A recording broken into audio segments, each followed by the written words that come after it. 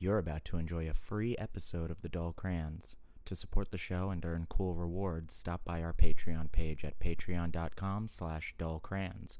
When we hit 25 supporters, we will release the second set of Llama Llama Red Pajama Freestyles by yours truly and BX Tony, and you know you want to hear those. You can also support us by throwing us some star magic and writing a review on iTunes. And as always, stay dull, carry snacks. Good morning, boys and girls. Today, we'll be learning all about dull crayons.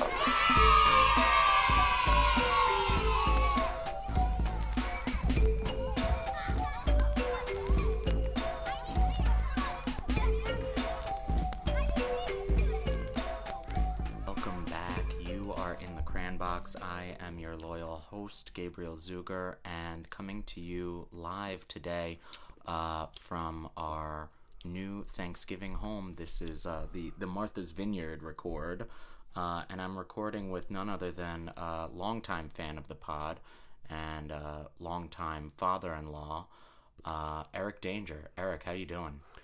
I'm doing very well, thank you. I'm so glad to have you here. This has been a long time coming. It's been too long. I think we've always known that it would come to this. I feared it. This is as close as it's going to get to literally sitting at the Thanksgiving Day table with us, in all its glory. And I thought that today we would start off with what I hope will become a new tradition, not just on Thanksgiving, but also on the show, which is we have a very new test. Now, I'm not sure if you've known Eric, but previous co-hosts have been forced to undertake the Wonderlic test, which was meant to be an aptitude test of 50 multiple-choice questions taken in 12 minutes to determine what level of career you could look forward to. Anything from janitor to, rocket scientist, simply based on this one piece of shit test that really measured nothing. But you were given a different test today. Right. You were given, you and I both took just moments ago, the IDR morality test. This is the Individual Differences Research Labs morality test. And this is a test of 36 questions, or as you pointed out, less questions and more statements. Fewer questions. No. Well, it is fewer questions. I meant they are less. It is less that they are questions and more that they are anecdotes or statements. Statements you agree or disagree with to varying degrees. Right. So then you were given a choice of, do you agree, strongly agree, or super strongly agree, and then the reverse, or you could sort of stay in the middle with a nothing. I just hit the end points and, What? I mostly hit the end points, and it was just sort of like. Well, I think that's really it's really a good place to start, because I think how we answer questions like that is really fascinating, and hitting the endpoints is not atypical. I think in our society we have sort of a binary state, right? Like if you're rating songs on iTunes, you usually rate a song either 5 stars or no stars, and that's just sort of what you do. And then your 5-star playlist is made up of all the songs you like, because they're the only ones that you even took the effort to rate. So I think there's a lot in what you just said about just going for the endpoints, right? And like it's really yes or no. No the subtleties seem to not really worth being. Well, can you, if you can, and I'm putting you on the spot here, but could you recall any question that either lacked subtlety or nuance enough for you? Well, one that did was the one with if the brother and the sister would have sexual intercourse. So this is one of the most famous questions on this test, which is that a brother and a sister choose to use a pill and a condom, basically every method of contraception that they can possibly use, because they want to sleep together for one time just to see what it's like, and then you rate that. So that one you're saying does have a little bit of nuance, something that you would... Yeah, I mean, you wouldn't recommend it, but necessarily. It is a big staple of Victorian porn, though. The brother and sister encounters. Often the first one, it's usually the governess and the brother, and then it's the brother and the sister, then the cousins, right? And then sometimes the parents. Right. Can you, very Flowers in the Attic? Can you recall what you scored on that one? Was it in the unfavorable, the favorable? If so, how much? Middle unfavorable. Yeah, I mean, I think I was either middle. I think I was probably exactly middle unfavorable as well. I mean, it should be discouraged, but don't flip. To give you Can you curse in this one? Yeah, you can fucking curse. Oh. To give you a scalar, my first question was about a homeless person asking Jim for money. And Jim turns to the homeless person and says, like, get a job, you fucking loser, or something. And I scored that one as the most unfavorable. So I find that more loathsome than a brother and sister having sex. Absolutely. Once in their lifetime. Again, just for full disclosure and transparency. That shit happens to me all the time. I hate it. I feel like, oh, hey, I'm a human being too, man. Yeah, well, fuck you. Keep your fucking money, scumbag. So anyway, this test, while not only fun, it unlike the Wonderlic, which gives you sort of a, hey, you got this score, you're a janitor. This one is scored much more like the Myers-Briggs, in that it gives you sort of a spreadsheet of different things that you rank on. So, for example, the things you can rank on are care, fairness, loyalty, authority, purity, liberty. And then they can also grade you as far as left liberal, conservative, and libertarian. So just to give you a sense, my strongest moral foundation is care, not surprising, being a teacher, and my morality is closest to that of a left liberal. Yours, Eric Danger, your strongest moral foundation was fairness, and your morality is closest to that of a left liberal. Now, again, this is the first time we've taken this. We really have no notion of its accuracy or of what this has been used for in the past.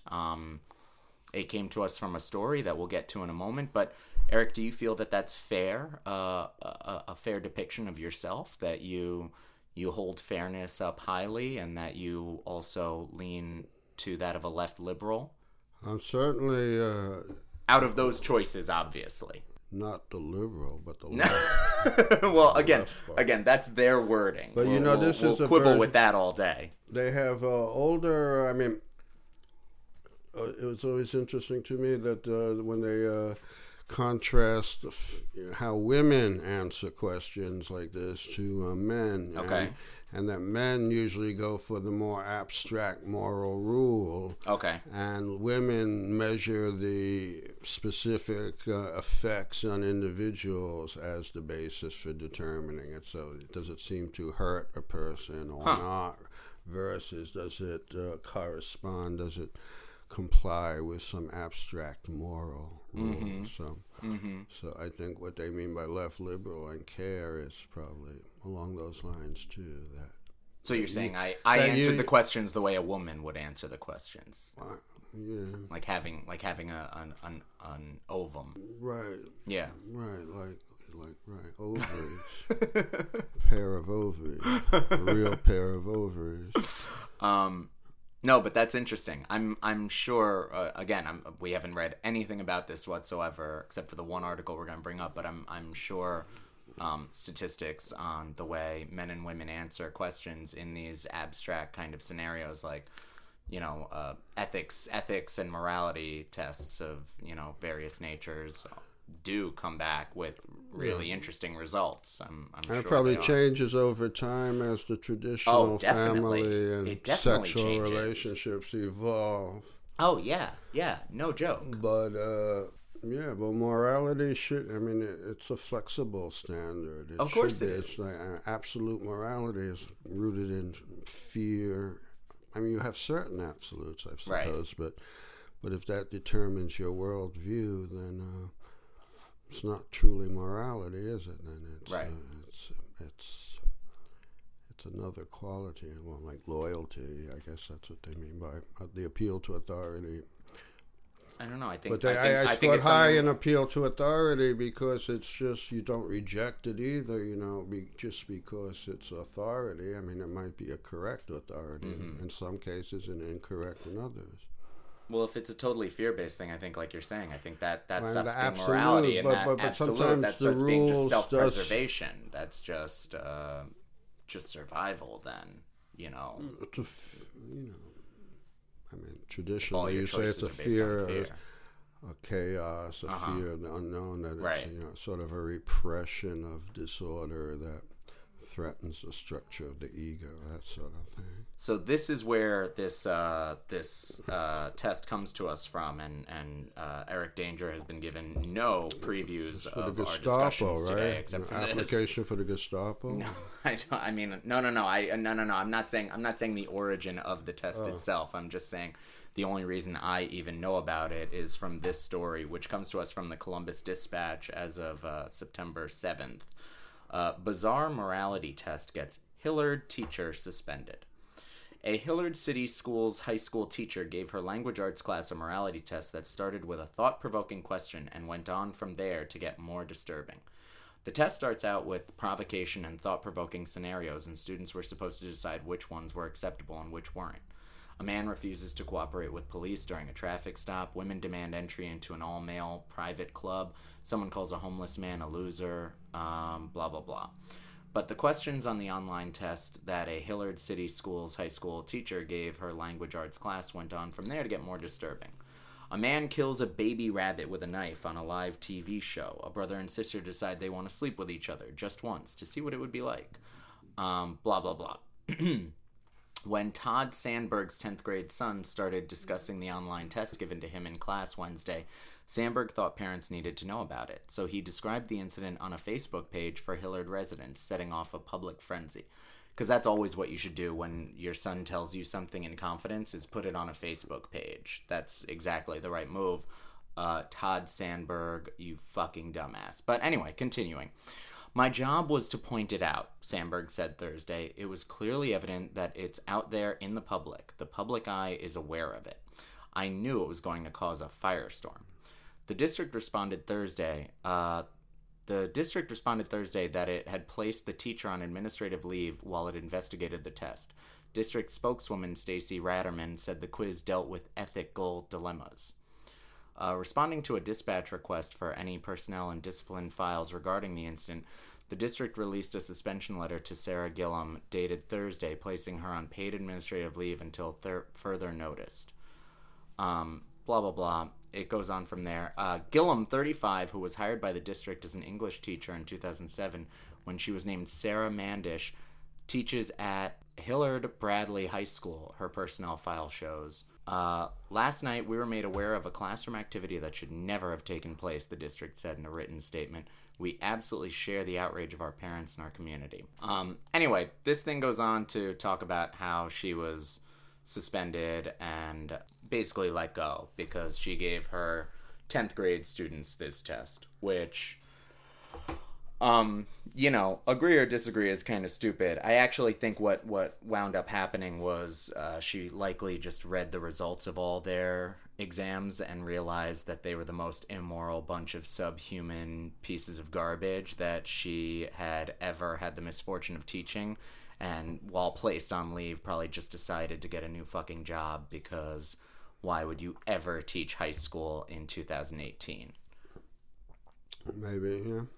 I mean, I can't imagine anything more soul-crushing than that. You hear a lot of stories like this, of this kind of, right, I mean, you can't broach anything controversial or anything edgy at all. Well, and it's funny because I find that in that story there's a distinct absence of any acknowledgement from the administration whether or not they knew she was giving this test. It doesn't sound like something that she just did on a whim, right? She gave it out basically on the first day of her English class in 10th grade. I suspect she's been doing this for a few years now, and I suspect at some point she probably got clearance for it. But again, they didn't acknowledge that at all. They also didn't say they didn't know what she was doing. They just said, we find this reprehensible, so we're going to put her on suspension, and you're never going to hear from her again. What's so reprehensible about it? I don't know. Well, I think that's thought-provoking. Exactly. Well, just like you said, but anything that is thought-provoking, anything that is challenging or viewed as... anything that's challenging is viewed as outside the norm, and anything outside the norm is viewed as, a danger to... Well, you think the parents are what? Is it a conservative area? Where was it? Columbus, Ohio. So it's purple. Goes back and forth, I guess, right? It's a swing. I don't know. I guess. From that onto a much funner topic that I know, Eric, you will have a lot of personal insight into. This coming to us from Popular Science. Scientists finally confirmed that Uranus is surrounded by fart clouds. Did you hear about this? Methane, is that? I guess scientifically, but I thought you would appreciate the construction of that headline as I didn't see that as a joke. Oh, you didn't see this? Fart clouds. You'll really enjoy it. Sometimes science simply confirms Who's farting on Uranus. What you already... It works with Uranus. Yeah, it works with Uranus. Exactly. But who is farting? I didn't know there were that many people. Maybe there aren't. Maybe it's just one guy. Maybe he's got a problem. Uranus himself. Sometimes science simply confirms what we already know to be true. You know what I'm talking about. Researchers will find evidence that losing sleep makes you cranky and bad at your job, that eating lots of vegetables is good for your gut, or that Uranus is surrounded by a noxious fart cloud. Indeed, the new findings on the latter, published in Nature Astronomy, comes as no surprise to those who have spent time closely examining Uranus. More than a year ago... This is not real. No, it's totally fucking real. A pun. More than a year... No, they're just working a lot of puns into a real scientific article. All right. More than a year ago, planetary scientists told Gizmodo's Ryan F. Mendelbaum that the essence of this ice giant's scent would probably be dominated by ammonia and hydrogen sulfide. See, it's not methane. It's not methane the way we thought. Oh, but yeah, why sulfide. do cows fart methane? That's what we always hear. That adds to global warming. Yes, yeah. Methane is a greenhouse gas. But humans not. Is human? It's sulfur. Oh, really? Sulfur is. Human farts are sulfur, not methane. Well, I have researched farting. That's fine. Yeah, I'm sure. Are we ready for it? Let's do it. What? Yeah, what's the research on farts? Well, I was just, there's an age-old conundrum, like why do the farts that you can smell are the ones that you don't hear, and the ones that you hear don't smell. Right. So this is, I've looked a long time, but mostly all the farts that you can hear are mostly air, so they seldom smell. Okay. And the ones that, it's a buildup of air, which is big enough buildup to create a that popping sound, but the little, slippery farts that you don't know who actually did it. Yeah. That's a gas fart from, caused by bacteria in the gut. But most people don't realize the air, they had the Belgium guy that was the fartest. He could suck air into his anus. Okay. He could suck water. He started in the army by sucking water and then propelling it with his anus across the room. And then he started doing it with air, and then he learned to play Mozart with his asshole. And made a good living at it. Just shooting water across the room with your anus is the truest art form. But then when you're going to, copy the classics, he could play like a 3-part harmony. It's really next level one genius. Asshole. You want to talk prodigies? That's one right there. He's one of my heroes. It's safe to say he's all of our heroes. Is like, wow. But wait, so when you're talking about your research on silent but deadly and on noisy but not smelly, that's obviously referring to just human gas. But That's human gas. But what do you have to say about cow farts? Do they make noise? Are they smellier than humans? What do we know? What do you know? I think thinking very hard about this one. We've reached the limit of what I really know right there. But well, you said. Well, I don't know. I mean, do you hear cars? I mean, when you're driving by, you can't really hear them, especially if you're in a Subaru, an older Subaru. You yes, can't hear shit.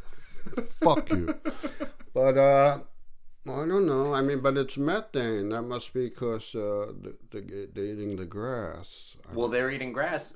They're eating grass, which certainly has a. I don't know if their farts smell or not. Ours, but they also have 4 stomachs. I think their digestive process on the whole looks fairly different. You know what an animal with 4 stomachs is called? No, what? A ruminant. Okay. Because they vomit it up from each chew stomach and then they go back. So all these expressions to say someone is chewing their cud means that they're talking sort of aimlessly. Right. So to ruminate, which is to sort of overthink a thing, also comes from ruminant. Oh, that is interesting. That is interesting. Language is endlessly fascinating, unlike the fart clouds. It is. I agree. What causes the clouds in Uranus? You skipped over the... I didn't skip over it. We just decided to go off in a much more interesting direction, and I think it was a worthy tangent. I mean, we're going to circle back. We'll circle back. All right, so moving on. Still, scientists had never directly detected the presence of these stinky molecules, until now, that is. The authors of a new study examined sunlight bouncing off Uranus as captured by the 8-meter Gemini North Telescope in Hawaii. Scientists determined what sorts of molecules were inside the atmosphere by examining the light it reflected in infrared. Different compounds absorb and cast off different wavelengths of light, creating a distinct and identifiable signature if you know what to look for. Think of it as, well, blah, blah, blah. Okay. This group says they were just barely able to detect the signatures they sought. It took a telescope as sensitive as Gemini and conditions as clear and perfect as those found at its home on Mauna Kea. Even though no one has ever smelt it, scientists can now say with certainty which molecules have dealt it. Now, quote, now, thanks to improved hydrogen sulfide absorption line data and the wonderful Gemini spectra, we have the fingerprint which caught the culprit, study author Patrick Irwin of the University of Oxford said in a statement. I mean, I just want to pause here to say that I really suspect that as much as this is a scientific study, in that they're doing everything the right way and they want to actually get real results, this is also, in my estimation, really what scientists live for. They live for really stupid fart jokes. And I mean like what we knew about Stephen Hawking was like a degenerate like Playboy addict. Like he loved his Playboys and would bet friends like, oh yeah, I bet I'll solve this theorem before you. I'll bet you like a year's subscription to Playboy. Like, cause, you know, at his heart, he was just a man-child in a very tricked out wheelchair. But I mean, smart as they are, they're still humans after they too. Covered up the breasts. Well, no. I'm sure he got. He got rid of. He died recently. He died recently, but he was still alive when they went non-nude. I'm sure he got rid of his subscription before then. That was terrible. That was a dark time. Dark. Well, they went nude again, I think, is my understanding. They went back? They went back, but they're also, I believe, getting rid of their whole operation because, magazines have no profit margin whatsoever these days. But anyway, I don't off know. Topic. But all scientists, I read was the interviews. Right. But scientists are, they're big fucking dorks, and they love goofy shit like this. So, like, he's loving the fact that he gets to read, we have the fingerprint, he gets to write, we have the fingerprint which caught the culprit. The culprit of, again, farts. So how does that reflect on, is it true that he who smelt it dealt it? Does that shed any light on that conundrum? Is that... I Do we accept that theorem? He who smelt it dealt. It's not true at all. This I mean, does I know not from personal say, experience, I've smelt it and I didn't dealt it. So I mean, this does not say. Well, right, but you've also. I mean, we've also all been in situations where we've smelt it and dealt it, but it doesn't make any sense. They should have had that on that test. There's 4 people in a car. You know what? All of a sudden, a smell like you think you're approaching Uranus. Right. And do you say anything, or do you like most covertly? You know what? Try to You could open the window without drawing attention. You could get rid of that whole fucking 36 question test and just make it this one question. It is one question. It's literally the human essence. It is you're in a car. You know for a fact that you did not pass gas. Okay. But now you're smelling something. Okay. And then your options are, what do you do? What right? do? Do you finger somebody else? Do you proclaim that you smell something? Finger do you sit there in else. silence? Yeah, finger somebody What's else. The connection between farting and fingering? I'm not that talking is really gross. Come on, what kind of interview is it? I knew you would take it Finger. there. But do you sit there in silence and hope that like nobody else says anything, or that it doesn't come you back worried to you? that they suspect you? Of course, right. So you want or do to you jump out of the fucking window knowing that this won't end well? Do you steer into oncoming traffic if you're the driver? I've really never seen a satisfactory answer to this question. It's rarely addressed. Never. It really should be brought up far more. Once I was test driving a Subaru with a guy. Okay. He was trying to sell it. This is my Were you actually planning on buying this, or did you just want to test drive a Subaru with a brother of the cult? We were responding to advertisements for used Subarus, and we were driving around, and I guess because I had to be up by the crack of noon, so my digestive system was askew. And okay. You didn't hear it, but it was a bad fart. So you're in the car with a complete stranger. You're in the car. You're in somebody else's car. You're in a stranger's car driving around, and you refused to sell it to me. And you passed a silent one that he. And did you say he rolled the window down and make a cranking motion? Was it really a crank window on this Subaru that you were trying to buy? It was an no, I guess it was a left. I think it was probably a button. Yeah, I hope so. Pushed the little thing. Otherwise, you were trying to buy like a 1953 Subaru. I don't know why. I don't know. We're gonna take the briefest of pauses right there. When we come back, we're gonna have the snack report. We're gonna have a couple of stories on math. Or maths if you're in the UK, and then we're gonna finish strong here with Eric Danger. So we'll see you on the other side.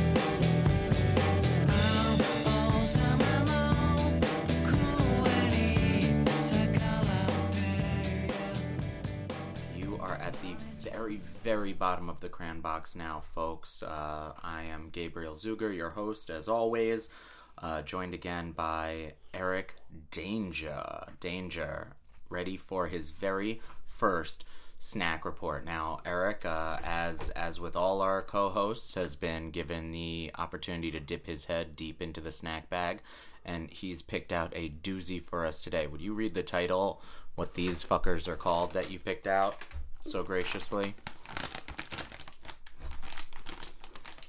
Starting with the brand? Or? Sure, yes. Brand recognition is very important here, so we would highly encourage that you recognize the fine efforts of the Wise Corporation. Go ahead.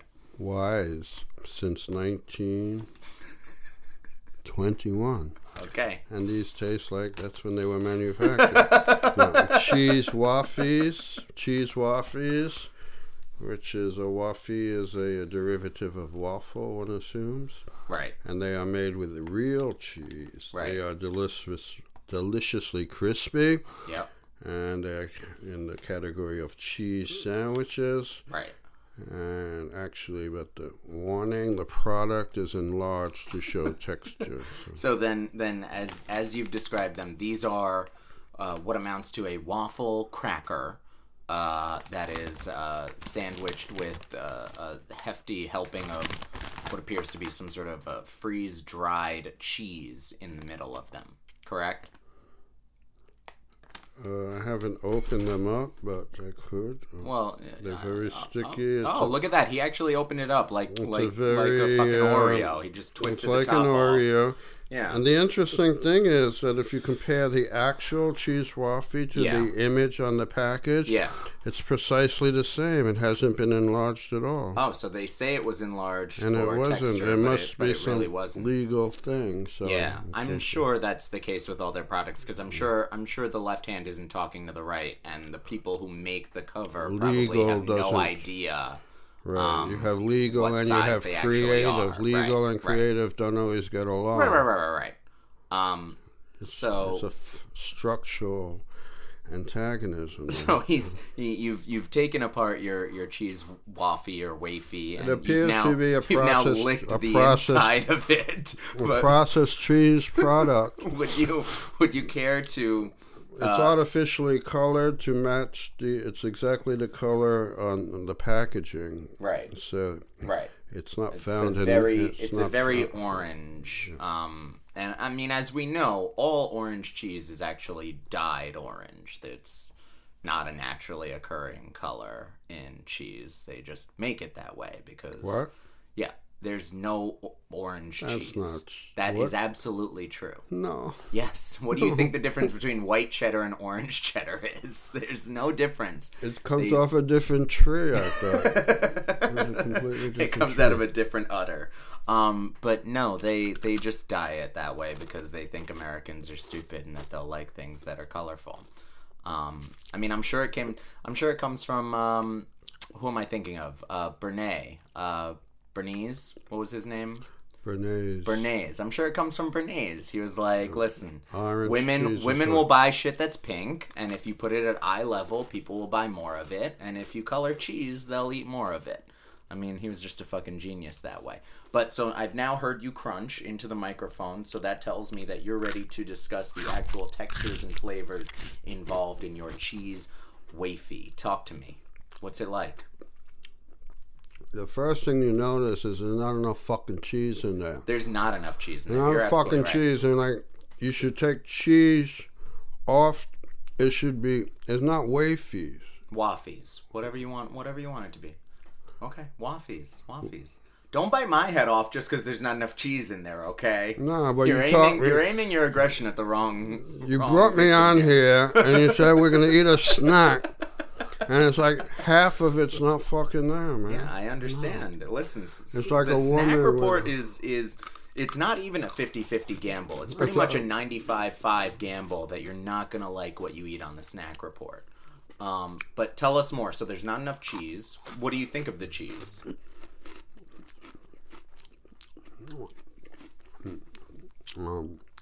Really considering the question. I'm a big fan of processed cheese, Sure.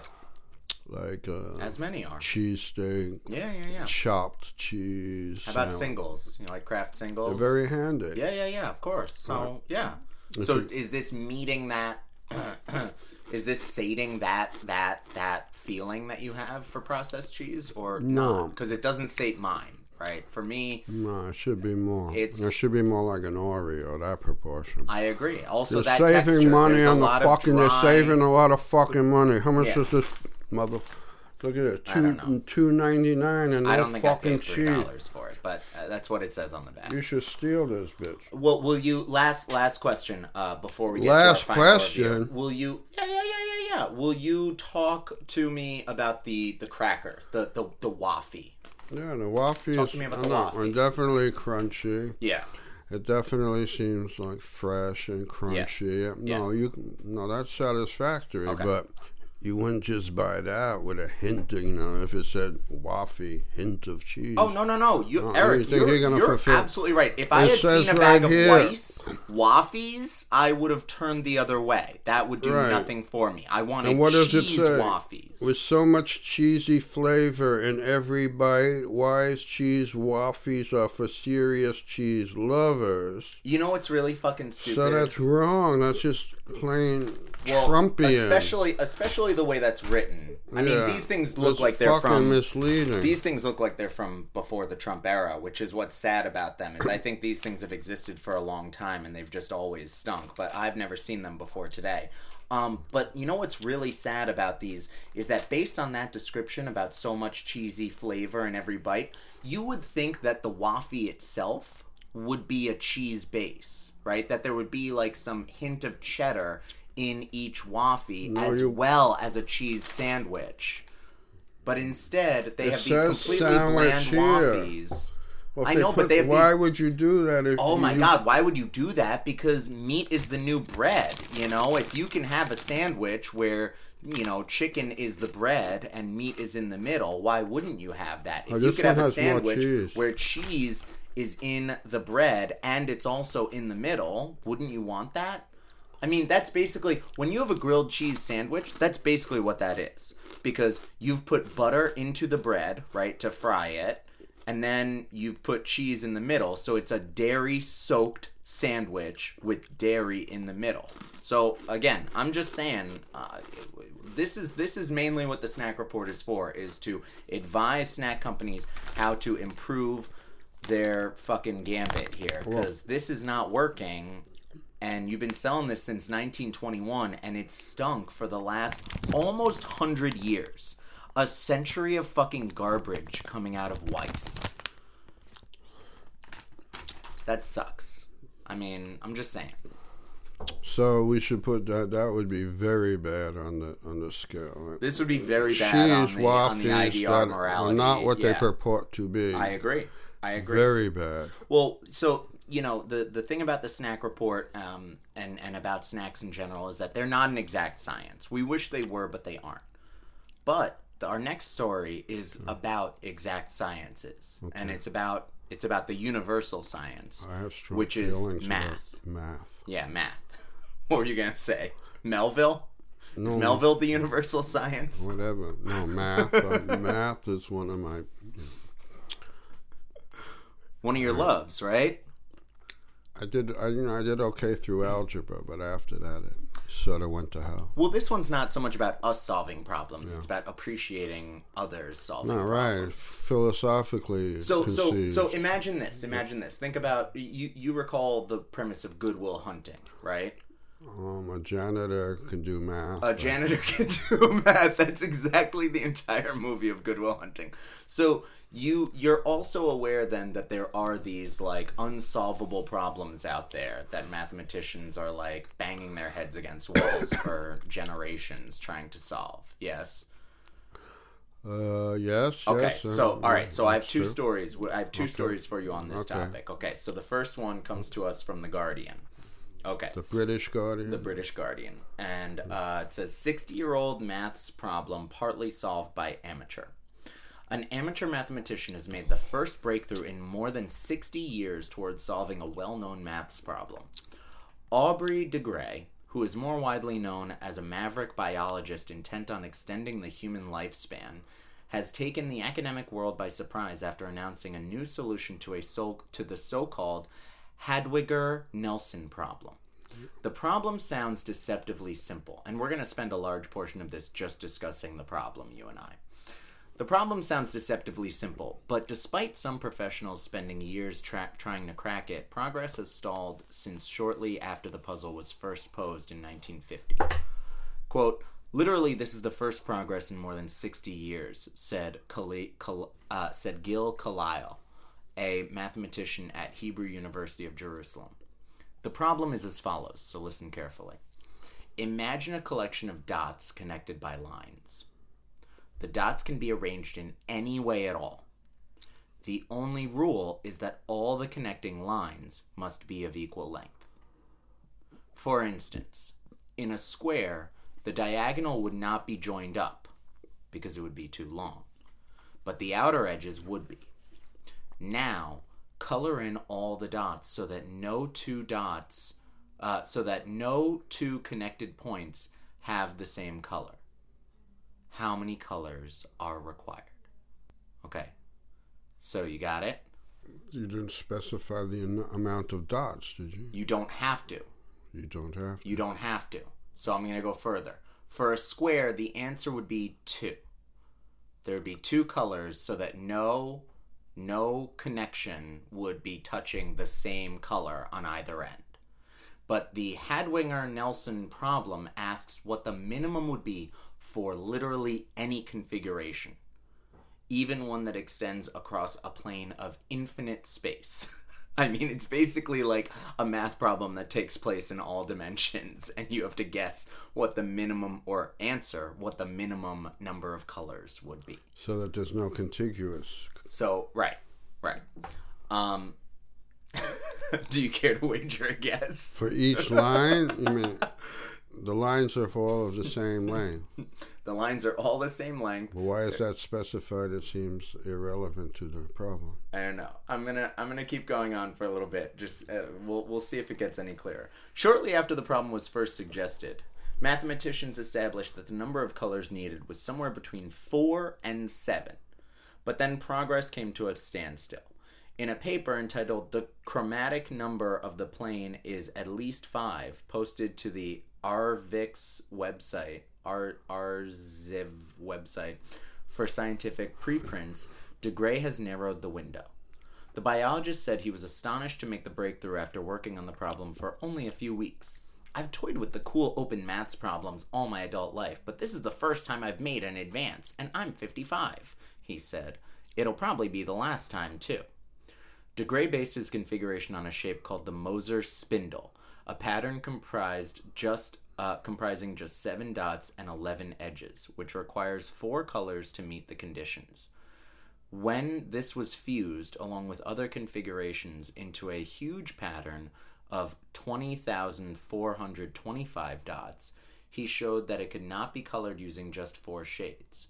Using a powerful computer search, he then replicated the findings with a smaller configuration of 1,581 dots. So I'm now going to show Eric some of the images that were created using Degré's solve of this thing. So basically, again, this is the first advance made in a problem posed over 60 years ago, closer to 70 years ago now. But again, this is by no means a solution. It's not even fucking close to a solution. We used to think, we in the math community, that the answer was somewhere between 4 and 7. We now think the answer is somewhere between 4 and 7, but also at least 5. That's all this guy has added to this problem, and it's like the math world went fucking insane and lost their minds when he decided this.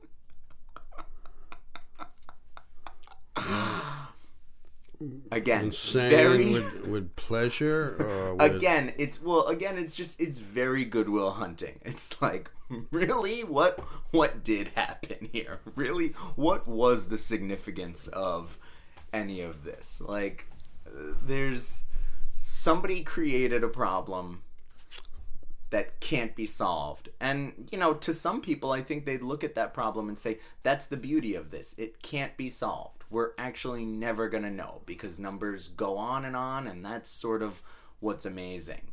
And we're making slow gains in this effort, in this completely futile effort. Slow and not so steady gains. And again, that's somehow noteworthy. I don't know. They see a lot in it. I mean, they have,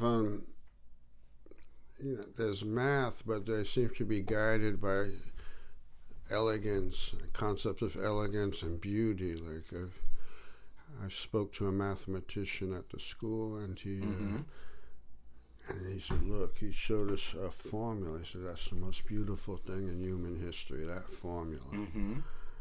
And I said, why? What's Sure. so beautiful about it? And he was insulted by the question. It was so self-evident to him. Well, that, I think that's... That was a mathematician with a lousy fucking attitude. I was gonna say, I think that's so sad because it's a good faith question. Here's one person, and he felt like I was mocking him. Here's one person finally showing genuine interest in what the fuck you care about and think is beautiful, and the first response you have to them is to take defense. That's very defensive. That really shows how I think fragile and insecure the whole field must be about exactly what we're talking about. That very few people can recognize what does happen in an equation, right? That, like the ones that we're talking about. Yeah, I mean, you have to know what everything represents at a minimum. Right. But yeah, but it's weird about math is because you have that sense of elegance, but then you also have the sense that it's an accurate description of reality, the ultimate description of reality. Right. So those two don't always play together so well. Like, you have Gödel's theorem is the only one that I paid any attention to because it's. What's Gödel's theorem? Gödel, Godel. This is like a mathematical paradox and it comes to attention because philosophers have, especially like French, French theorists, a lot of people have converted it into a sort of unknowability theorem. That it really means that no system, as far as I understand it.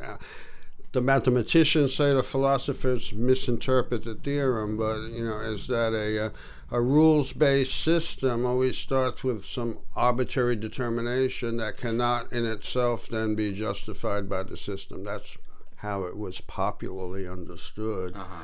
And so you could apply it to discourse, Sure. that all discourse has this irrational, arbitrarily irrational rule. Right. That the discourse itself, it does seem to be what Derrida was, working with, that sort of, that model, but to some extent, but this particular thing, I don't know. Yeah. I mean, I don't know, why it should be theoretically unsolvable, or is it? I don't know, but I really only gave us that one to lead into the next one, and I think you've done so very nicely, because I think there's a lacking elegance in this one, in that we haven't come any closer, and there really isn't anything sort of underlyingly interesting about this. But this next one does have some of that semblance, and I think your mathematician friend or frenemy at school will certainly appreciate this one. This from Insider. Top mathematician says he solved the single most important open problem in math. I thought the other one was a years. single most. I think that was an important problem. This one, I think you'll agree with me and this article is much more important than that stupid one. One of the world's most renowned mathematicians showed how he solved the 160-year-old Riemann hypothesis at a lecture on Monday. And he will be awarded $1 million if his solution is confirmed. Sir Michael Atiyah, there's money in this. Damn it. It's like the Nobel. Sir Michael Atiyah, who has won the two biggest prizes in mathematics, the Fields Medal and Abel Prize, took the stage at the Heidelberg Laureate Forum in Germany on Monday to present his work. To solve the hypothesis, here's the important thing. To solve the hypothesis, you need to find a way to predict the occurrence of every prime number, even though prime numbers have historically been regarded as randomly distributed. So every prime number to infinity. Atiyah's solution will need to be checked by other mathematicians and then published before it is fully accepted, and he can claim the prize from the Clay Mathematics Institute of Cambridge. The Riemann hypothesis is one of 7 unsolved Millennium Prizes from CMI, each worth $1 million to the person who solves it. So a little bit more on the problem. The Riemann hypothesis was first posited by Bernard Riemann in 1859. It attempts to answer an old question about prime numbers. The hypothesis states that the distribution of primes is not random, but might follow a pattern described by the equation called the Riemann zeta function. 10 trillion prime numbers have been checked and are consistent with the equation, but there is no proof that all primes follow the pattern. So not 10 zillion numbers, 10 trillion numbers have been checked. 10 trillion prime numbers have been checked, and they're all accurate, but that's still not good enough for mathematicians to decide that this is a universally held function. So this guy has gone out to create something that will supersede the zeta, the Riemann zeta function. So the $1 million prize goes to someone who can prove that the equation applies to all prime numbers. And Atiyah, using a, quote, radically new approach to the hypothesis, according to his explanation, thinks he's done it. So then it goes on to talk about how he stood in front of this panel and promised to explain the zeta function and how he applied it, radically new direction, in a way that everybody would understand, not just mathematicians, which I think is also obviously the point here, and probably partly why there's money given out for these things, is to draw attention to them and to the community, in a larger way. Again, he's going to have to prove, or it's going to have to be tested by others in the field. It's going to have to be peer reviewed before he gets his $1 million. But what are your thoughts on the Riemann hypothesis? And how did he do it? Well, we don't know. I mean, unless we watch. I mean, I think we can find his video online explaining it. I'm sure it'll make for a great watch later on, and we can force those to whom we are related by marriage to sit through it. But I don't even know that it's going to be that interesting. It sounds like Riemann already solved this thing 160 years ago, and that mathematicians have just been so snub-nosed as to, say, why does it sound like that if this guy came up with something new? So. He didn't. So Riemann already came up with the zeta function that he believes proves that they're not random. The reason there's any award for this is to prove that his proof is already true, to prove that this function works for all prime numbers to infinity and beyond. So, I guess that does take some proving, but so he had to again, add something I think to after it. 10 trillion tries, your function is pretty fucking good. Well, apparently not. I mean, it's the factor of infinity. So if you had a closed amount of numbers, then I guess you could produce a rule for it. But it would seem, I don't know, but I would imagine that infinity is a kind of destabilizing concept when it comes to, you could say, well, I don't really know the details. It could be along the lines of, that no accounting of the present can definitively tell the future. Well, look, let me put it to you this way. Why is pi such a fascinating figure to mathematicians? Because it's infinite. Well, right, and because you can't ever round it one way or the other, right? It's always, it's always seemingly random enough that there's never enough to patternize it and to say, well, that's it. We've sort of rounded it and figured it out. But what if you hit a certain point? After the first 1.5 billion numbers, you hit a point where every number for the next 10 trillion tries was 6. Just 6, 6, 6, 6, 6, 6, 6, 6, 6, 6, 6, 6, 6, 10 trillion times. Wouldn't you at that point just say, okay, I guess it's 6, and I guess we're rounding this fucker up. It's 3.146. We're done. Wouldn't you say that? Wouldn't you just probably for everyday calculations, yes, but not philosophically, no.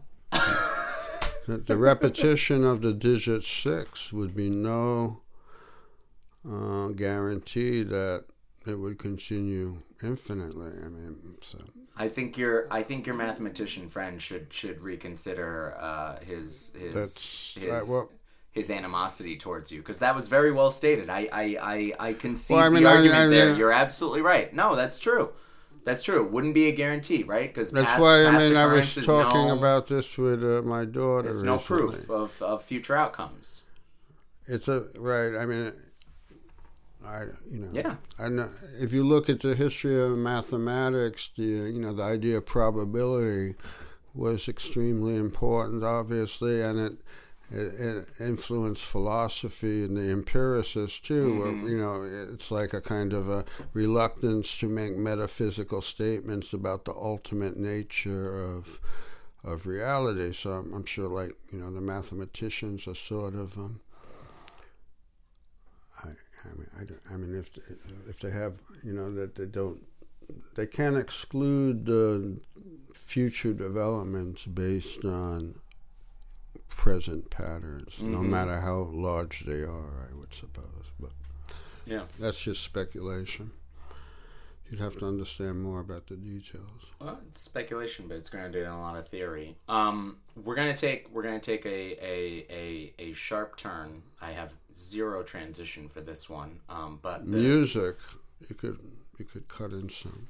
I could cut in some music. I mean, new Bob Dylan. Yeah, the More Blood, More Tracks, more Bodies, More Highways album. Yeah, sure. I can definitely cut in some music. Thanks. Again, if nothing else, the Dulcrans are certainly a breeding ground, or sort of a brood sow for future podcasters. And you're already becoming one in your own right. Bumper music. Yeah, it's called a bumper. And we're coming up to a hard break, folks. And have I mentioned Herbalife? You haven't mentioned Subaru in the past 25 minutes, so I think you might want to get a few more references in there. Maybe you want to talk about what we're drinking right now. That's actually a pretty worthwhile cause. Okay, well, we're partaking of Gabriel's sampler. It's a wood experiment of Jefferson's whiskey. Yeah. Ridiculously small batch. Yeah. It's a wood experiment. Yeah. So you have non-chill.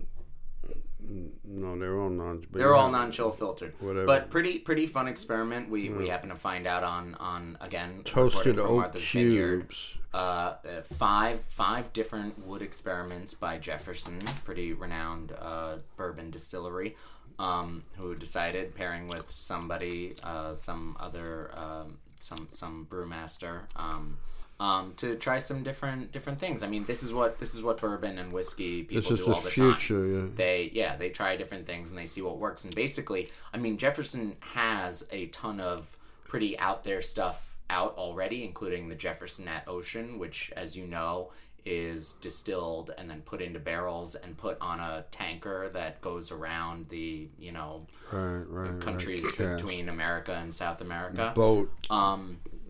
And so jostled on a boat. Yeah, so they do experimental shit already. So basically, what I like to think of this as is the failures. They want us to sort of look behind the failures and see why they were failures. And I think you'll note, as we've tried all 5 of them at this point, that some of them really do seem to fail. Some of them really do miss on their palate. They're thin. Or they're thin in their finish, or in their middle, or they lack in mouthfeel or whatever. But I'm a sucker for these things, and it is interesting because you get to be a little bit of a master distiller yourself and decide, what do I like about this? Why would I go forward with this? Why would I abandon this project? How would I tweak it? But so we're drinking that, and then I think it's like modern alchemy. It's like the same sort of absolutely. Yeah, you experience a sort of a spiritual. It's a spiritual process for you. You're obsessed with the transformation from the raw ingredients to the final product. How could anybody look at it as not being a spiritual process when it's called spirits? When it's called spirits, it's literally called spirits. And when they ascribe the process of evaporation and the amount lost to evaporation as the angels' share. I think the usage of spirits as alcohol precedes the usage of spirit as a soul. Yeah, I'm sure you're right. So the whole Christian thing is really it's just a kind of domestication of the alcohol itself. Dionysian cult. You're stepping on my world famous insights here. Christ is a sober version of Dionysius. Yeah. Historically speaking, that's true. But I'm sorry, I was merely, and I was stepping on you, and I apologize for stepping on your toes, but I was merely gonna take your own theory a step further, which is that alcohol predates all religion, and it's the basic. Alcohol predates language, as far as I understand, in the history of human evolution. Because without the fermentation process, our would be nothing to talk about. There'd be nothing to talk about. Nobody would have any social life. No, but our cave-dwelling ancestors would have died from drinking putrid, still water without having cleansed it through fermentation. I see. Yeah. Interesting. But they didn't have to talk about it to do it. They just grunted. I think it just sort of happened. It's like a regular bar. Yeah. And then, they grunted at it, and then they went out and they tried to beat up a tree and took down Animals discover fermented fruit, and they eat it to get high. And once they get high... Animals get high? Yes, they do. Off what? Off fermented berries, you're saying? Yeah, like berries. Deer?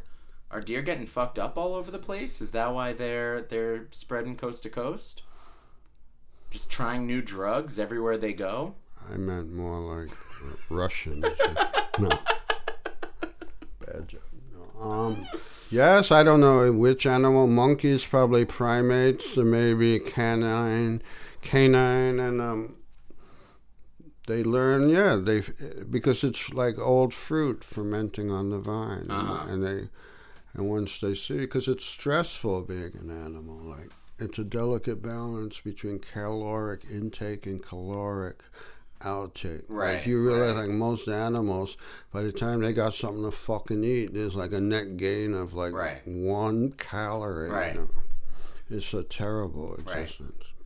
Well, That's why I eat them. It is. It's a terrible existence. This is also why wife of the pod, Pauline, and I enjoy watching Life Below Zero so much about living in the Alaskan bush, because everybody on the show talks about exactly the same thing you just said, which is how they have to weigh basically the pros and cons of every hunt on how many calories am I expending and how much am I going to get out of this, and their lives are so stressful as a result, again by choice, but they're so stressful that it's the most entertaining thing to watch.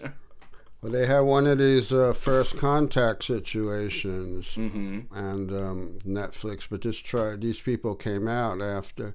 Yeah. Again, they're not Neolithic peoples. They're people that, in the Amazons, most of them, I gather, have fled from the Spanish previously. They had been living in settled communities, and they revert to the hunter-gatherer stage. But they still retain memories of the civil, the settled life. And the kids, they don't want to stay in the jungle, and they came out. And the first thing they said about it, this is awful. I said, you walk all day. You're just constantly walking to search for food all the time, and you're always hungry. Right. It's not very pleasant. No. It's and now they're all fat, fucking obese. They could barely walk. I'm sure they look like basketballs. I'm sure. But they don't want to work. They just lay around all day. They just want to make Lie new around. Netflix specials, right? They just like- just keep coming and filming me. Yeah. They won't move except until the camera's turned on. They're probably going to be on another show soon. They'll probably be on, like my 700-pound life or something. They'll just go completely the other way with it. Could be. So I've got two more stories that I think we want to hit, and we'll treat them pretty much as quick hits. But the first one, which I do think you'll enjoy, comes to us from the Scientific American blog. And it's titled, "We Should Teach Media Literacy in Elementary School." So this is a 2018 story, and I'm going to skip through the preamble of it, which basically goes on to discuss how a lot of modern Americans get most of their news from social media, which may or may not be true, but it's definitely true that enough of them get it that we're talking about it from social media. And it goes on to describe a little bit about the 2016 election and the irregularities as far as Facebook and fake news came about. But we're going to dig down into the meat of this thing. It gets good here. A recent troubling MIT study revealed that fake news diffused significantly farther, faster, deeper, and more broadly than the truth, with the effect even more pronounced when regarding political news as opposed to reporting on natural disasters, finance, or science. So, again, not a shock, but it is a shock that this is scientifically provable. I think we've always known this, that a lie can go around the world in a second, or a lie can travel around the world before the truth gets its pants on, or something is the old phrase, something like that. But basically MIT proved that that's the case, and that fake news around politics travels a lot faster than anything else, basically, other than the speed of light. It continues, more worrisome. Contrary to the perception that the fake news epidemic is a conception of malicious online news bots, there's evidence that suggests that the public actually craves fake news. The same study, as mentioned above, found that online bots were equally likely to propagate both false and truthful information, implying that the fake news epidemic exists because humans, not bots, are fueling it by favoring misinformation. Psychologists have speculated that this phenomenon can be explained by humans' inherent need to harmonize their observations with their existing view of the world, a need to avoid what's known as cognitive dissonance. For example, Mark Whitmore, a psychologist specialized in the information psychology, explains the brain is hardwired to accept, reject, misremember, or distort information based on whether it's viewed as accepting of or threatening to existing beliefs.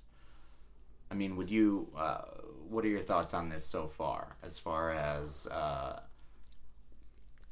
First off, the first fake news, who determined, obviously, that's such a suspect category, because it mostly seems to be used to say that the mainstream media is the accurate, official.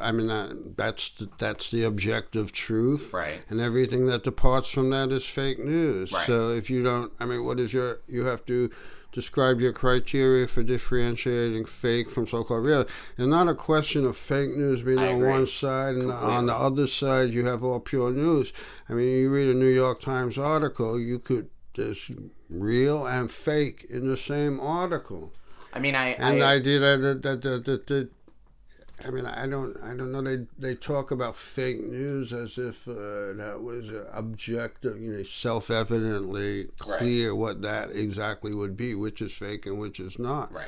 But it's not that at all. No, I agree with what you're saying, and I'm glad you brought it up. It's an important point.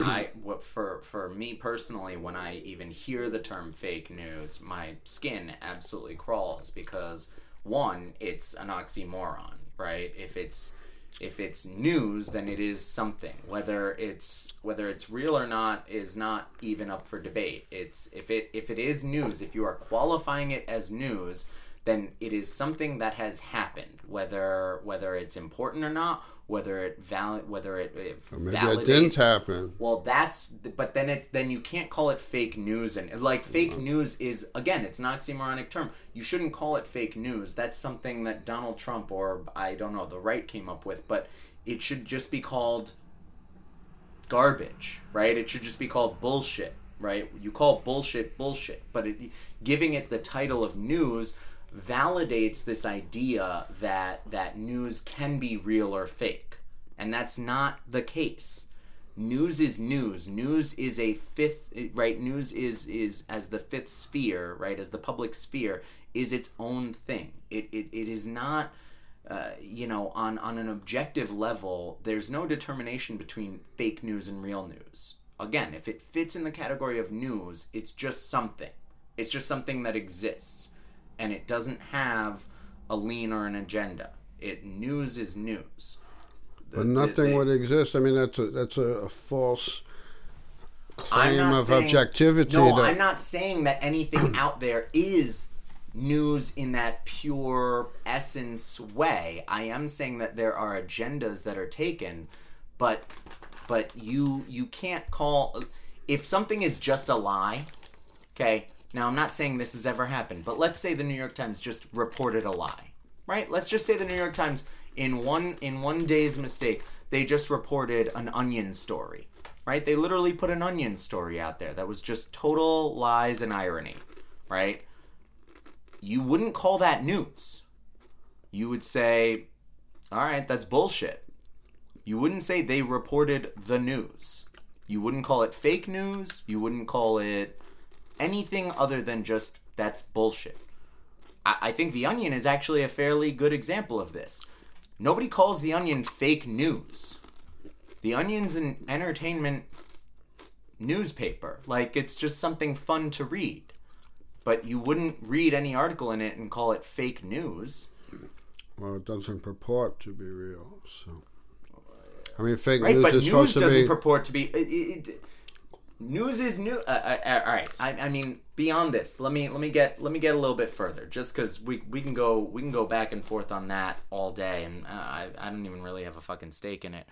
But moving on a little bit, as a result, instead of gravitating towards well-balanced, rigorously verified news content, we've developed a diet for self-validating sensationalism, and the social media sector, controlled by a mere handful of for-profit tech firms, is happy to oblige our tastes. So again, this is sort of arguing that it's basically our own faults, that as humans, we want things that will reaffirm our existing beliefs, and will choose to keep reading the things that do so on a consistent basis more than reading things from varied views that might give us a well-sourced account of what's actually happening. But I'm going to skip down further, much, much further, to what this article is suggesting. So what options do we have? Many suggest that addressing the issue by reforming adult behavior is aiming too far from the source. An alternative solution is using early education to help individuals recognize these psychological pitfalls and applying critical thinking to the information they consume. Currently, there's a push in the U.S. to incorporate internet information classes into primary and secondary school curriculum. The movement, which has received bipartisan support, aims to make fact-checking seem like second nature to individuals at an early age, so they will be less vulnerable to agenda-driven information sources throughout their life. While the data are still streaming in, one recent study involving 15 to 27-year-olds revealed that media literacy training made individuals less likely to believe a demonstrably false claim, even when the statement was aligned with their existing political view. Legislation centered on the idea has already been passed in states such as Washington, Connecticut, Rhode Island, and New Mexico, with some now offering media literacy courses as electives at select public schools. So what do you think of that? The idea that we're going to be teaching internet literacy. Now, I'll point out before you even get into it that they didn't make any claim that anybody has even tried media literacy or internet literacy in primary or secondary education. They only talked about high school. I guess that maybe falls into secondary education, but it's not middle school. So they're saying that 15 to 18-year-olds can benefit from taking any of these things and becoming more discerning. But what would you think about either in high school or even lower teaching this sort of thing? It would depend on how it's done. I mean, there's nothing wrong with fact checking, but that's not really. That seems to me the more obvious problem. Like, you can check a fact, and you can more or less probably ascertain whether it's generally true or not. But but you can. It's like very retrograde philosophically after all we've been through in the last 30 years to start speaking about truth as if it was a not a problematic category, and that that there's a clear differentiation between truth and non-truth that we can then teach to students. That would be philosophically false and then very politically suspect. They're just going to end up validating the dominant narrative because it's dominant, and not even a fake news. Like, you can report something that happened, but a lot of details. If you ever saw something happen and then read about it in the New York Times, it's 50% fake. The thing more or less happened, but they generally get about half the details wrong if you've seen it. So, they're trying to talk about like propaganda campaigns. I don't know. What's funny to me about the whole thing, because I ask you this, and I try to come into most of these articles, as open-minded as I can, but in this one, I actually come into it very closed-minded, because I don't have any questions, Eric, that at some point in your life, you were taught the difference between a primary source and a secondary source, and you were taught how to verify if, something was, something trustworthy, right? If an author was trustworthy on the topic, if there was something that spoke to the accuracy of their claims or not, and that you learned at some point in your education how to judge these things. Did you not? I did. And we did before there was such a thing as the internet. And they used to talk about it a lot with TV too. And they used to talk about it a lot with TV, absolutely, of verifying your sources, right? And of questioning the bend on things, questioning the agenda inherent in who's writing it. And that's what seems to be sort of missing from here. But I also don't think that this is, the way that you're saying, I don't think that this is specific to news, right? That's the way it's being talked about now. But just as you're saying, there's a whole culture of books out there that have spins and fake facts in them, or statistics that are misrepresented to say one thing over another, right? That, it's simply a fact out there that you can make a statistic say anything that you want, and if you publish it, then somebody will buy it and read it and decide that that's the truth, even if your study is complete fucking bullshit, right? Like, right. This thing has been existing long before, the fake news argument. Right? It's inherent, but they act as if it's not. Like, they act as if it's not, right? And they act as if it's completely generational and it's bullshit. But they don't know what they're...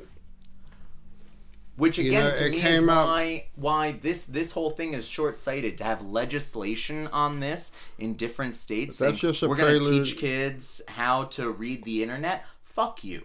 Teach kids how to, verify sources and decide for themselves what is objective, what is scientifically provable, what is an agenda, what is somebody's spin, and then they'll figure it out when they read the internet too. You have to think, what do you do in these situations? Like, I read a lot of different sides. I get very contradictory accounts of almost everything that happens. Mm-hmm. I have to come to a decision to what I find credible or not. So, right. But it takes a lot of knowledge of the patterns of deception, and like if you read something in the New York Times, you think there's going to be some factual accuracy to it, but there's certainly things you can't say in the New York Times. Well, let's say you're a Marxist and you're looking at all social phenomena from a point of view that is absolutely excluded from all media, mainstream media. So you're never going, the bourgeois media, as we like to call it. So it becomes whatever you read in the bourgeois media, you take into account as the bourgeois media. It might be useful to it, but you know that they're not going to say that America is a rotten capitalist, imperialist country, striving to take over the world. Well, that capitalism is a hugely fallible system. Things like that don't enter into it. Right. So if you say that on the internet, is that fake news? I mean, if you see the pattern that all this concern with fake news is being followed by legislation worldwide, I think Thailand recently has something. If you say fake news about the political party, they'll jail you, and they have jailed people. Well, that's where we're getting into very dangerous territory. That's where it goes. Here. Right. That's absolutely where it goes. Look. I'm using this, having heard it from another sister podcast of ours from the Chapo Trap House, but fake news wasn't invented in the 21st century. It wasn't invented by Donald Trump. It was actually it comes to us from, I think, the 18th century, and it was popularized by the Nazi Party, by the Nationalist Socialist Party. It predates. I said it's from the 1800s. It predates the 1800s. Oh, maybe it predates the 1800s, but the accusation of fake news, yes, is a long-held trope in competitive American competitive human culture. Go ahead. Well, there's antecedents in military, lying, like all. What do they say in war? Truth is always accompanied by a platoon of lies. That famous. But in military propaganda, there is a highly specialized use of fake news. But it's intrinsic to conflict itself. All of this is 1984. I mean, if you're not looking around and realizing you're living in an Orwellian dystopia, then you're not paying attention. No, right, but you have different levels of it. I mean, that they sort of work different together. Levels of hell. You have philosophical. It's always brought up that like there's a kind of Enlightenment tradition that esteems reason and factuality and objectivity and so forth, and that's the mainstream of the tradition. But philosophically speaking, truth is. It's never simple. It's never. It's always at best an approximation. And then when you have this dissemination of all the media, sort of the philosophical problem is socialized, and problems of representation and truthfulness and so forth. They become like the everyday life of a media culture, sort of. Because there's so much representation. It's never the thing itself, it's a representation. A representation always has its own strictures, its own rules. So you're never getting an image of the real per se. You're getting a stylized representation of it through whatever system, whatever mediating medium there is. Can I ask you an honest question based on this discussion and based on some of the conclusions you just came to? No. You said truth is always truth, and no, I said it's not. Truth is not always truth. It's right? never truth. It's never true. It's like what Giuliani said. The truth is not the truth. That's the truth. He did say that's that. That's the truest. That was absolutely right. Especially in a legal. I mean, I think the legal even concept. Broken Watch is right 2 times a day. But the twice in a day. Giuliani's case, I mean, not in the truth case. But the truth. I mean, think of legal. I mean, that's a good. The model of truth would be what Giuliani is referring to, that it's an adversarial situation. It's not nobody's trying to dig out the truth. Well, I mean, the legal case is a perfect example because the American legal system, which I think far too few people know enough about because they skip out on jury duty, but just simply the notion of guilty and not guilty, right? That you literally can't be found innocent in a court of law because they can't prove innocence. And the truth does not matter, as you're saying. The truth of whatever happened does not matter. What only matters is what can be proved, and you can only you can only prove either that you did something or that we don't know what happened. So you're not proved innocent because it's not proven that you didn't do something. It's just proven that maybe something else occurred. That's reasonable doubt. Right. So, I mean, it's very relativistic and very situational. Yeah, and clearly. And if you've been in a jury deliberation, then you know it's a shit show. Right. I'm not always. I mean, I'm sure sometime in the time I was involved, they just wanted to go, and they had like a primitive reaction to it. They didn't remember what happened. What was said. It's very.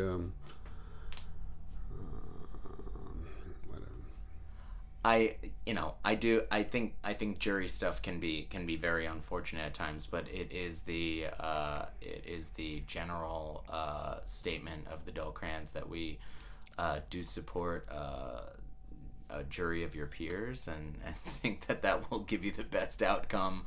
And we do all think you should go in for jury duty. It's your civic duty, and it's the right thing to do. But again, I want to take you to one last place before we go, and it is based on the idea of truth. So, I mean, while the news and legally speaking, there are very few things that we can ascribe truth to, but you'll agree with me. I believe that it's true that zero is zero, right, Eric? Sounds like a trick question. It's not. It's zero is zero, right? Okay, to begin with, for now. Okay, is zero ever 50? Zero ever 50? Is zero ever 50? And yes, this is definitely a trick question. But it's not meant to trick you. It's mostly meant to trick the audience. On the face of it, you would say no. Okay, you would say no. So this coming to us from News 13 WLOS. Teacher says she was fired for giving zeros to students who didn't turn in their work. So this is out of Florida, because we know that Florida is a great bastion of education. For giving out zeros? For giving out zeros. And I figured you would appreciate this one. That's so this what is I from do. Thank you. This is from Port St. Lucie, Florida. A teacher in Port St. Lucie, Florida claims she was fired for refusing to give students partial credit for work that is never handed in. Quote, "I got fired. I was packing my stuff and I was not going to see the kids," Diane Tirado said. Miss Tirado didn't get to say goodbye to her students physically, so she wrote her message on the whiteboard instead. Quote, "Bye, kids. Miss Tirado loves you and wishes you the best in life. I have been fired for refusing to give you a 50% for not handing anything in. Love, Miss Tirado." She snapped a photo of it and shared it on Facebook. Then the message from her 8th grade students started pouring in. Quote, "You showed me to be responsible for my work and the things that I do. I hope you don't forget me," one student wrote. Miss Tirado has been teaching for more than 17 years. The 52-year-old began working at Westgate K-8 school this year as an 8th grade social studies teacher. She says she gave her students 2 weeks to complete an explorer's notebook project, but says some of them didn't turn it in. That's when she says she learned about a no-zero grading policy, written in red in the school's handbook, stating, "No zeros. Lowest possible grade is 50%. Tirado says this sends the wrong message. "If there's nothing to grade, how can I give somebody a 50%, she asked. Her September 14th termination letter doesn't cite a specific reason, only stating she was contracted as a teacher on a probation period and that she can be dismissed without cause. A 17-year probation period? No. This was her first year at this school. Oh. She was a 17-year teacher, but this was her first year at this school. So I'm not going to go any further because nothing else matters in this. But she was dismissed on September 14th. So her first assignment that she gave to students, and she gave them 2 weeks to submit it, and some of them didn't, and then she was told you have to give them 50% for not even submitting it. And we're surprised when Florida, like, is just a bastion of everything horrible in this country.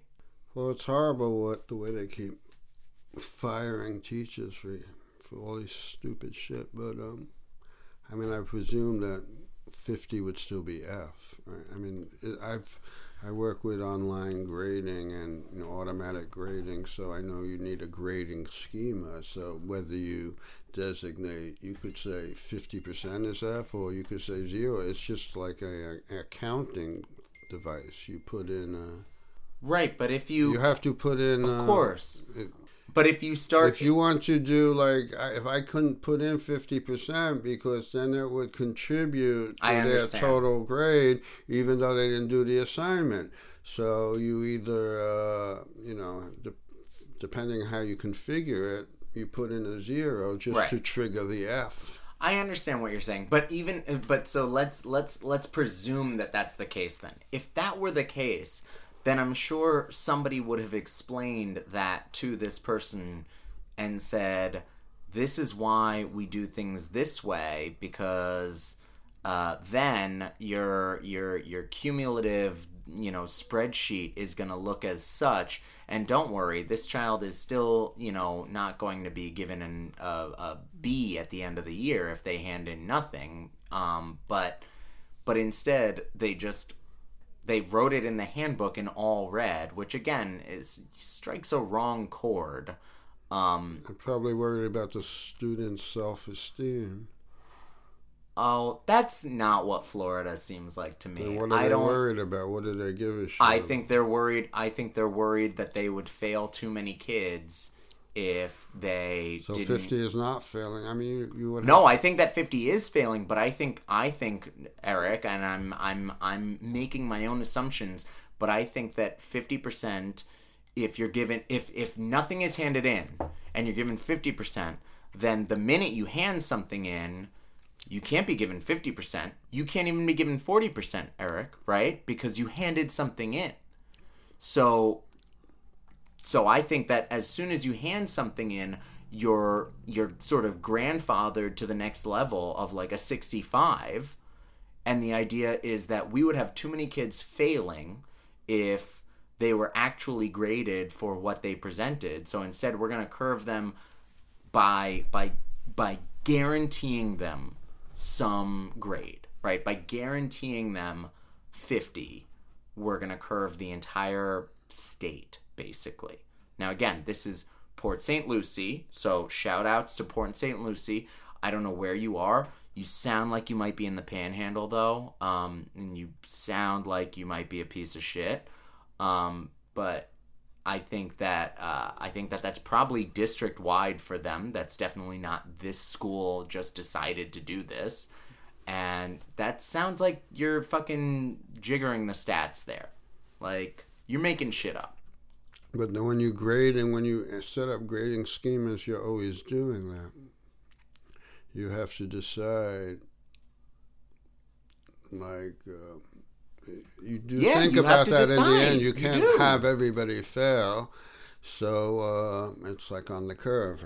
It's on the curve, right? So and again, I think, and I'm glad you said that, because I think what this comes out of is a history of truly terrible academics and truly terrible education in Florida, and that they are rigging it in a positive fashion instead of changing their system, right? Instead of improving anything in Florida, because as we must always state, Florida is one of the few states in the country, in the union, without an income tax. So they're very much failing on a lot of their public services. But so I think a history of poor performance in education has taught them that they should rig everything upwards, and that they even want to rig it by 50%. Mm-hmm. A 0 is a 50 in Florida. Nothing is a 50. Sleeping through class and staying home all day to watch The Price is Right is basically a 50 in Florida. That's what I'm getting from this article.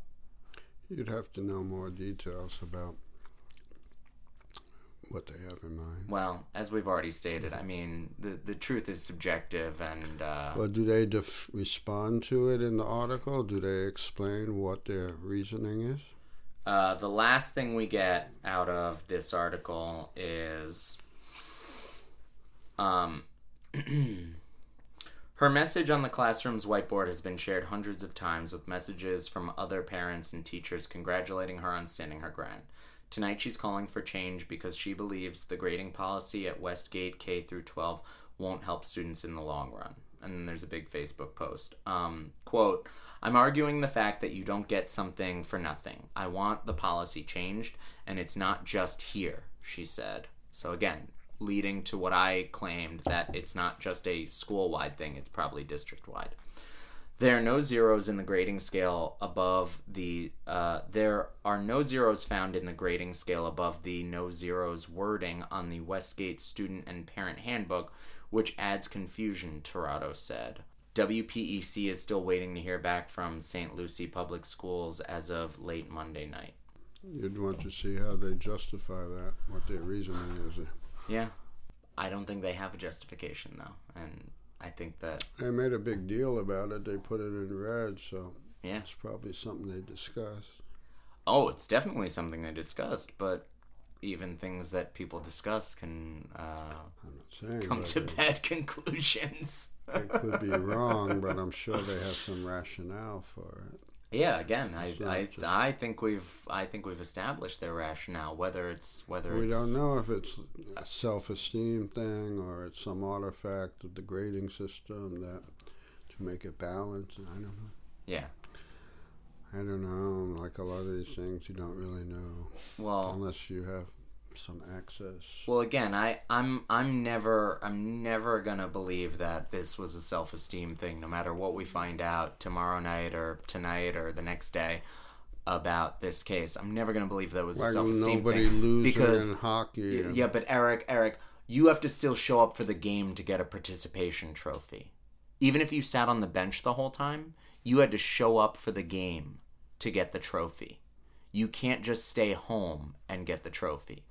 These are kids who didn't participate in the game. They literally didn't do anything. They didn't hand anything in. They should get a 0. I'm glad you're glad you were with Miss Tirado on this. Well, I don't know how you get just fired. Well, I mean, she fired because she didn't follow the rules. So. Well, right. No, I mean, I think she probably has a pretty good wrongful firing suit. Again, this being public school. Yeah. If they have a union there, they should grieve it. Yeah, no, I think she definitely has a good case ahead of her, and I think they probably violated a rule written in red. Trouble than they wanted. Maybe they had some other reason to get rid of her. Right, she did violate a rule. Yeah, right.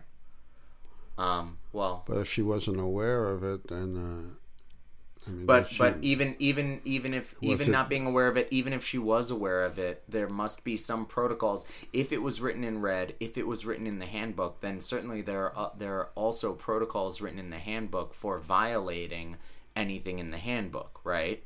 That there would be some procedure undergone before firing.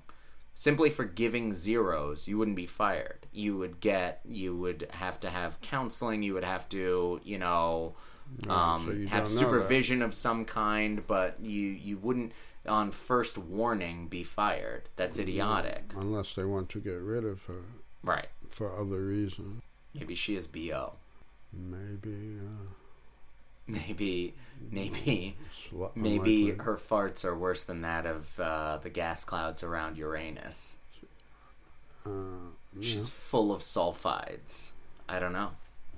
Could be anything. You wouldn't know it was really her, would you? Because those are the signs. That's true. We also don't know if it was her or if other people are just fingering her for it. That's when she decides to take a trip down the aisle, and it could be emanates from the center. I feel like I've now gleaned all your tactics about relieving yourself in public just from this one conversation. Which is useful to know, because now I can pin it on you anytime All my I want. farts are air. I don't do the sulfurous. You could ask Dominique. I see. So very, very proud vibrato on your farts. I don't know why. I must have a healthy and all right. Well, listen. Healthy diet. This has been. Speaking of healthy, this has been a very healthy episode of the Dull Crayons. So we're gonna say goodbye for now, folks, and I want to, of course, thank my co-host, Eric Danger, for being here. Eric, thank you so much. Thanks for having me, Gabe. Really appreciate it, and hope to have you back soon. You've been a great addition, and hope that you will join us again soon, and we'll see you next time. Next time I'll ask you the question. I love it. We can swap it up. Later, babe. The Dull Crayons is a free and independent podcast supported by listeners like you. To show us support and keep us free, stop by our Patreon page at patreon.com/dullcrayons and write into us at dullcrayons@gmail.com. Along with our hosts for this episode, we'd like to thank Jesse Katz and Gwen Gallitzer for the theme music and Colin Matthews for the logo.